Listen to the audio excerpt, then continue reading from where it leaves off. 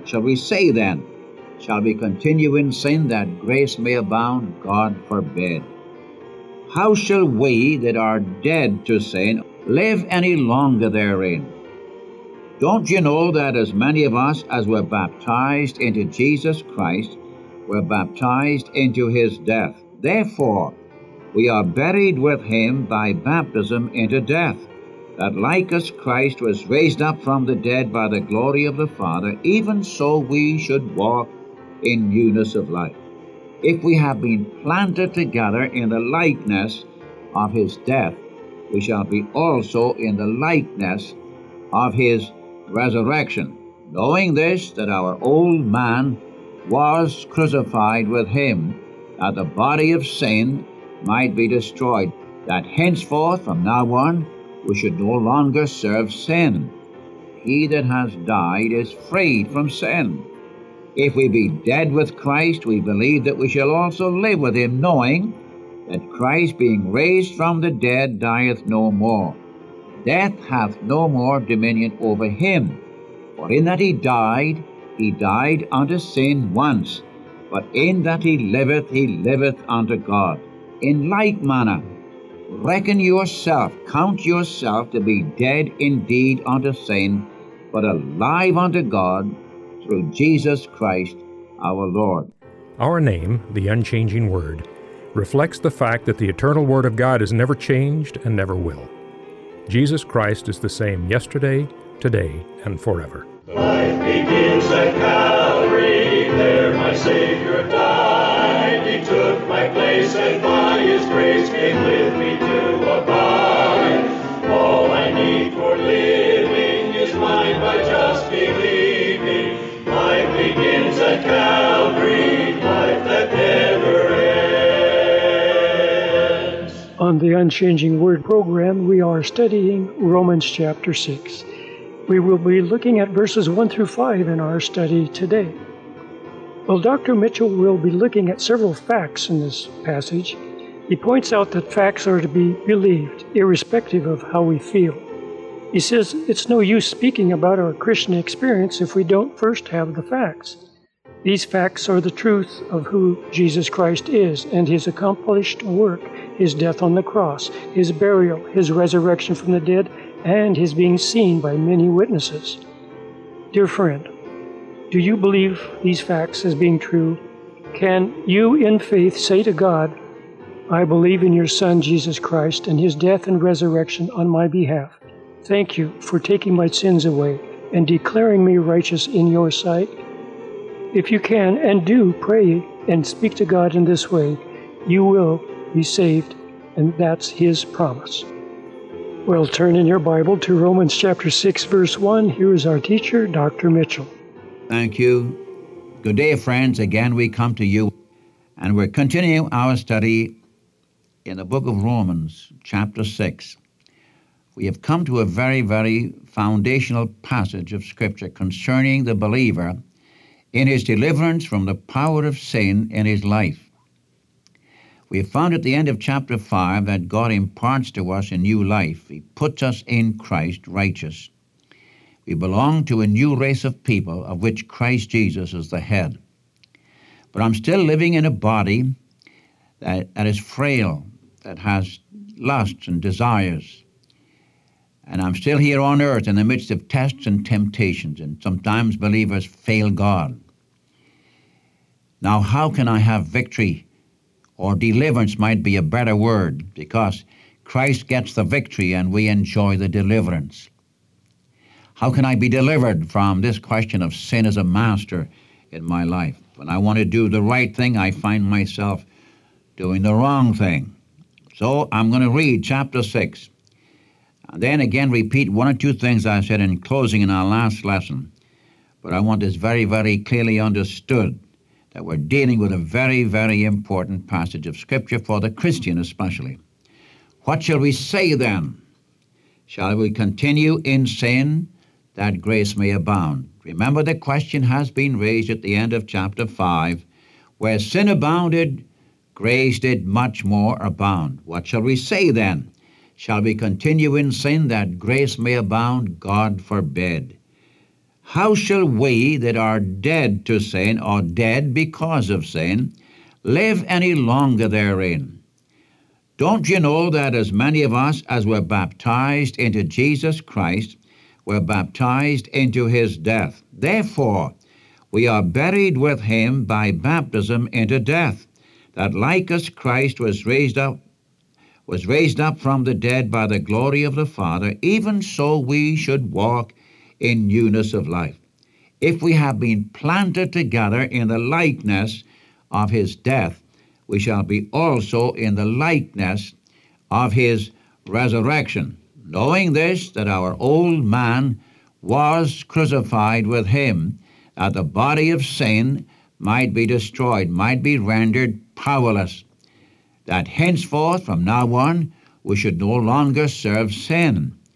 But he that is dead, he that has died, is freed, is liberated from sin.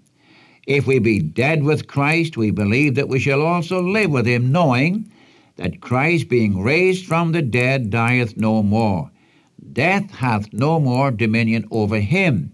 For in that he died unto sin once, but in that he liveth unto God. In like manner, count yourself to be dead indeed unto sin, but alive unto God through Jesus Christ our Lord. Now, when we come to this passage, we are dealing with a fact. We are not dealing with your experience or my experience. We're dealing with a fact. God has declared that when Christ died, you and I were joined to him. When he died, you and I died. When he was buried, we were buried. And when he came forth in resurrection, we too came forth, identified with the risen, glorified Christ. That when a sinner accepts the Savior, he is not only forgiven his sin and delivered from the control of Adam's race, where death reigns, hence he has eternal life, but he is joined to the Savior in resurrection. We are joined to the man at God's right hand. But the question is raised, what about me now? I'm still on the earth in my frailty. And as I said in our last lesson, and I questioned man's way in contrast to God's way. Man tries to pull himself up by his bootstraps. Man tries very hard, I'm talking about Christians, to overcome sin in their lives. I know this. I have dealt with thousands of people down through the years, and here is one of the problems. The more we know the Word of God, the more we love the Savior, the more we want to please him. We want to live lives that are glorifying to the Lord. But we do things that we know we shouldn't do, and sometimes they're done before you even think about it. And you cry for deliverance. And so you struggle. And you think by praying you're going to be delivered. If you fast some, you're going to be delivered. When God wants to do the delivering. But first of all, we ought to know some facts. Now, the first fact he gives to us in the first 11 verses of the chapter is that we have been delivered from sin as a place in which to live. See, before we were Christians, we lived in sin. That was where we lived. Now you live in Christ. You're no longer living in sin. Now, forget your experience for a moment, will you? You say, my experience is contrary to this. I'm talking to those who've accepted Jesus Christ as Savior. God declares that when Christ died, you died. How shall we that are dead to sin live any longer therein? Now he amplifies that. Don't you know that so many of us, as were baptized into Jesus Christ, were baptized into his death? Therefore, we are buried with him by baptism into death, that like as Christ was raised up from the dead by the glory of the Father, even so we should walk in newness of life. The first thing is, he wants you to know some facts. What is the fact? that when we were baptized into Jesus Christ, we were baptized into his death. That's the end of you and the end of me, as far as our history as sinners. If I were to go back to Romans chapter 1, verse 7, it says, beloved of God, called saints, S-A-I-N-T-S, holy ones. If I were teaching Ephesians, I'd point out we are no longer children of wrath, but children of God. Permit me to quote some scriptures to you along this one line. I'm talking about a fact now, and we are to believe the fact. Apart from any feeling on our part, am I going to believe what God says about me as a man in Christ? I ask you, are you in Christ? You say yes. You're a child of God? Yes. You're in the church, the body of Christ? Yes. Then will you know this fact? In the book of Colossians chapter 3, I read these words. If you then be risen with Christ, seek the things that are above where Christ sitteth. Set your affections upon things above, not on things on the earth. Why? Because you have died, and your life is hid with Christ in God. Now, if you take the first verse, if you then be risen with Christ, I have to ask the question, what kind of people are raised? Well, you say dead people.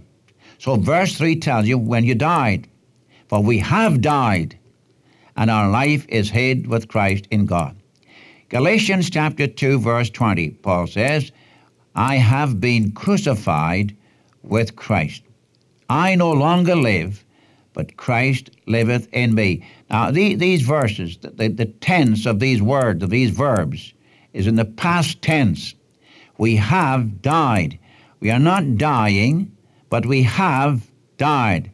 It's a finished transaction. Well, if a man is dying, he's never dead. When a person is dead, he's quit dying. Is that not true? As long as a person is dying, you've still got hopes. When death comes in, that's the end. Now then, are you dying to sin, or have you died to sin? The book says you have died to sin. You've quit dying then. And if I have died, then verse 1 says we were risen with him. Colossians 3:1. Paul says, I have been crucified with Christ. I no longer live, but Christ liveth in me. The life I now live in the flesh, I live by the faith of the Son of God, who loved me and gave himself for me. Let me give you another scripture.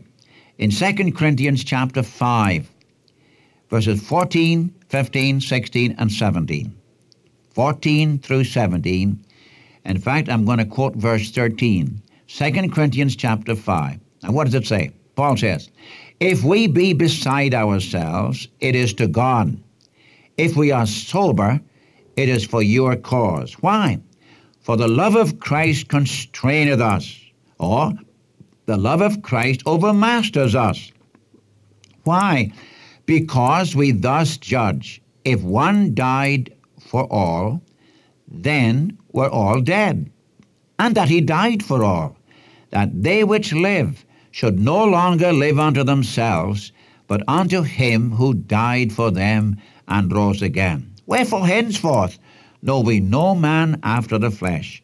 Yea, though we have known Christ after the flesh, from now on know we him no more. Why? If any man be in Christ, in this risen, glorified Christ, he is a new creation, he's a new creature. All things have passed away, behold, all things have become new. You see, friend, we were identified with Jesus Christ not only in his death and burial, but also in his resurrection. Now, I have met men, even preachers, who glory in the fact that they died with Christ, and then they come to a full stop. We not only died with Christ, but we were raised with Christ. Not only are we dead to sin as a fact, but we have a new life to live for God. You've got the two aspects. That's why I quoted Colossians 3. If you then be risen with Christ, seek the things that are above, where Christ sitteth. Set your affection on things above, not on things on the earth. For your past life as a sinner came to an end. You're no longer seen as a sinner by God. You're seen as one of his children, as one of the saints. That's why when you come to the end of Romans, we're exhorted to be saintly in our life. I'm a saint by calling, but I should be as saintly in my life. All Christians are saints. They do not all walk as becometh saints. All believers, for example, are in the Spirit. All do not walk in the Spirit, or walk by means of the Spirit. Now we're dealing here in chapter 6 with a positional truth. When we come to chapter 12 and on through chapter 16, we have the experimental side of the picture. But it's no use talking about our experience until we get the facts of what God says we are. So Paul here says, don't you be ignorant of this fact, that when you were baptized into Jesus Christ, you were baptized into his death. That like we are buried with him by baptism into death, that like as Christ was raised up from the dead by the glory of the Father, even so we also should walk in newness of life. You've got the two aspects. If we have been planted together in the likeness of his death, we shall be also in the likeness of his resurrection. Knowing this, that our old man was crucified with him. Now let me get first of all this question. Don't you know that we who are dead because of sin cannot live any longer therein? Death has taken place. I wonder how I can put this.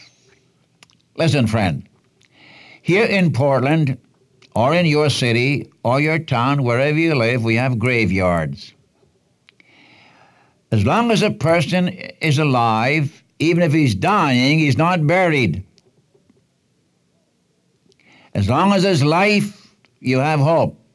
But when death comes in, what do? You take the body, you put it in a casket, and you bury it. Rather an amazing thing. You don't live around the cemetery. Those are dead people. They don't break the law. They don't sin. They're dead. God says that when you and I accepted the Savior, we were joined to Jesus Christ. And that when he died, he not only died for your sins, but he died for you. He not only died for our acts, but he died for the actors. Not only for the guilt, but for the guilty ones. Well, I ask you the question, did Christ die for you, or just for your sins? Why, you say, he died for me. And that's the end of you. You and I were the ones who should have been crucified. You and I were the ones who had transgressed against the law of God. You and I were the ones who were sinners, and the wages of sin is death, and the soul that sinneth that shall die. Either we die or somebody else dies. Christ died in your stead, in my stead. We were identified. We were joined with him. When Christ died, God saw you and me in his Son hanging on the cross, in the grave. And when he rose from the dead, we were joined to a risen Christ. That's why we love this wonderful truth of our union with the risen Son of God, joined to the eternal God. But death must come in. And I recognize the fact that I died in him. Now, I must raise this question in verses 3 to 5. Is he talking about a rite or a ceremony? Is he talking about water baptism? No, I don't believe so. No right of any man can put me into Christ and join me to Christ in his death and burial and resurrection. This is an act of God. This is an act of God. I repeat it, no right of any man can do this. This is an act of God concerning every one who receives his precious Son as Savior. Now, if you want to witness to this fact by water baptism, well, that's between you and the Lord.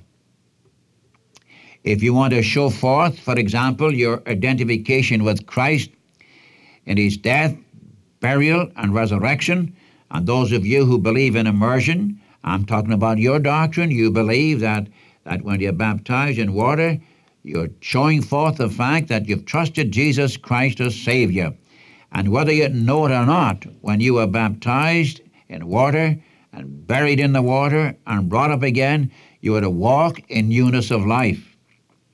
Sometimes I have said to people who are going to be baptized, remember, if I thought for one moment that you are not going to live glorifying to the Lord in your life, I'll put you in the water and I'll put you under the water and I'll keep you under the water. I'll bury you. For me to witness that I'm joined to a risen Christ by some rite or ceremony, then my life ought to be a pattern of that. My life ought to show forth the fact that I'm a new man, a new woman in Christ. As I said a while ago, I'm not going to discuss the question of water baptism, but I'm taking this because I know there are those who take this passage and say it's teaching immersion. Paul is not even thinking about water baptism in this connection. He's talking about something that God does. It is true of every believer in Christ. That verse in Galatians chapter 3, as many of you as were baptized into Jesus Christ have put on Christ. Do you mean tell me that's water baptism? That would mean that only those who are baptized by immersion have put on Christ. Oh no. It's an act of God. The moment a sinner receives the Lord Jesus Christ as Savior, he puts on Christ. He becomes a member of the body of Christ, is baptized into the body of Christ by the Spirit. He's joined to the eternal Son of God. But Paul here is stressing the fact that when Christ died, you died. It's an act of God joining us to the Son of God in his work at the cross, in his burial, and in his resurrection. Now, I think I've said enough about that, but I want this thing to be very, very clear in your mind. We should walk in newness of life.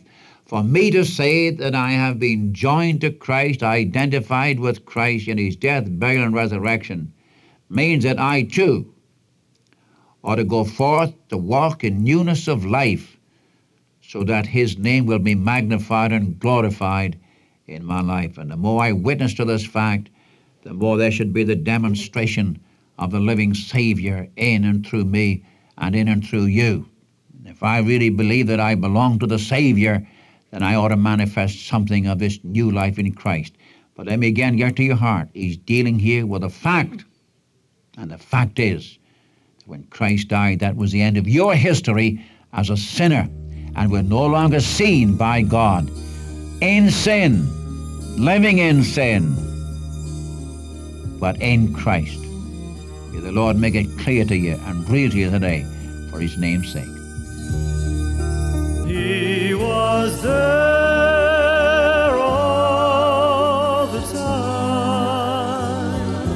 He was there all the time, waiting patiently in line. He was there.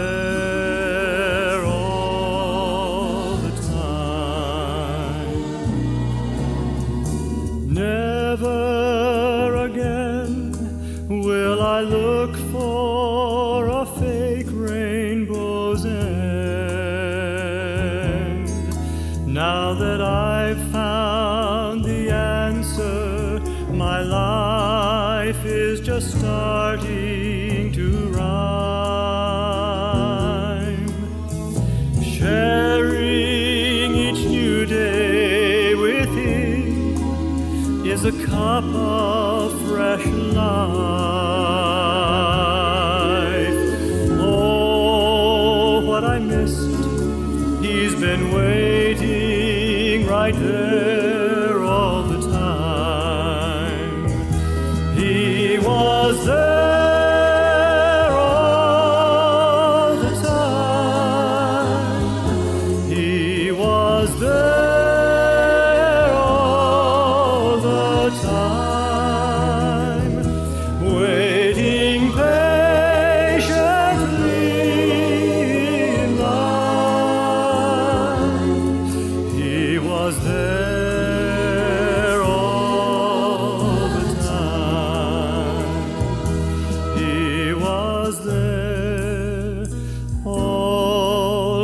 the time.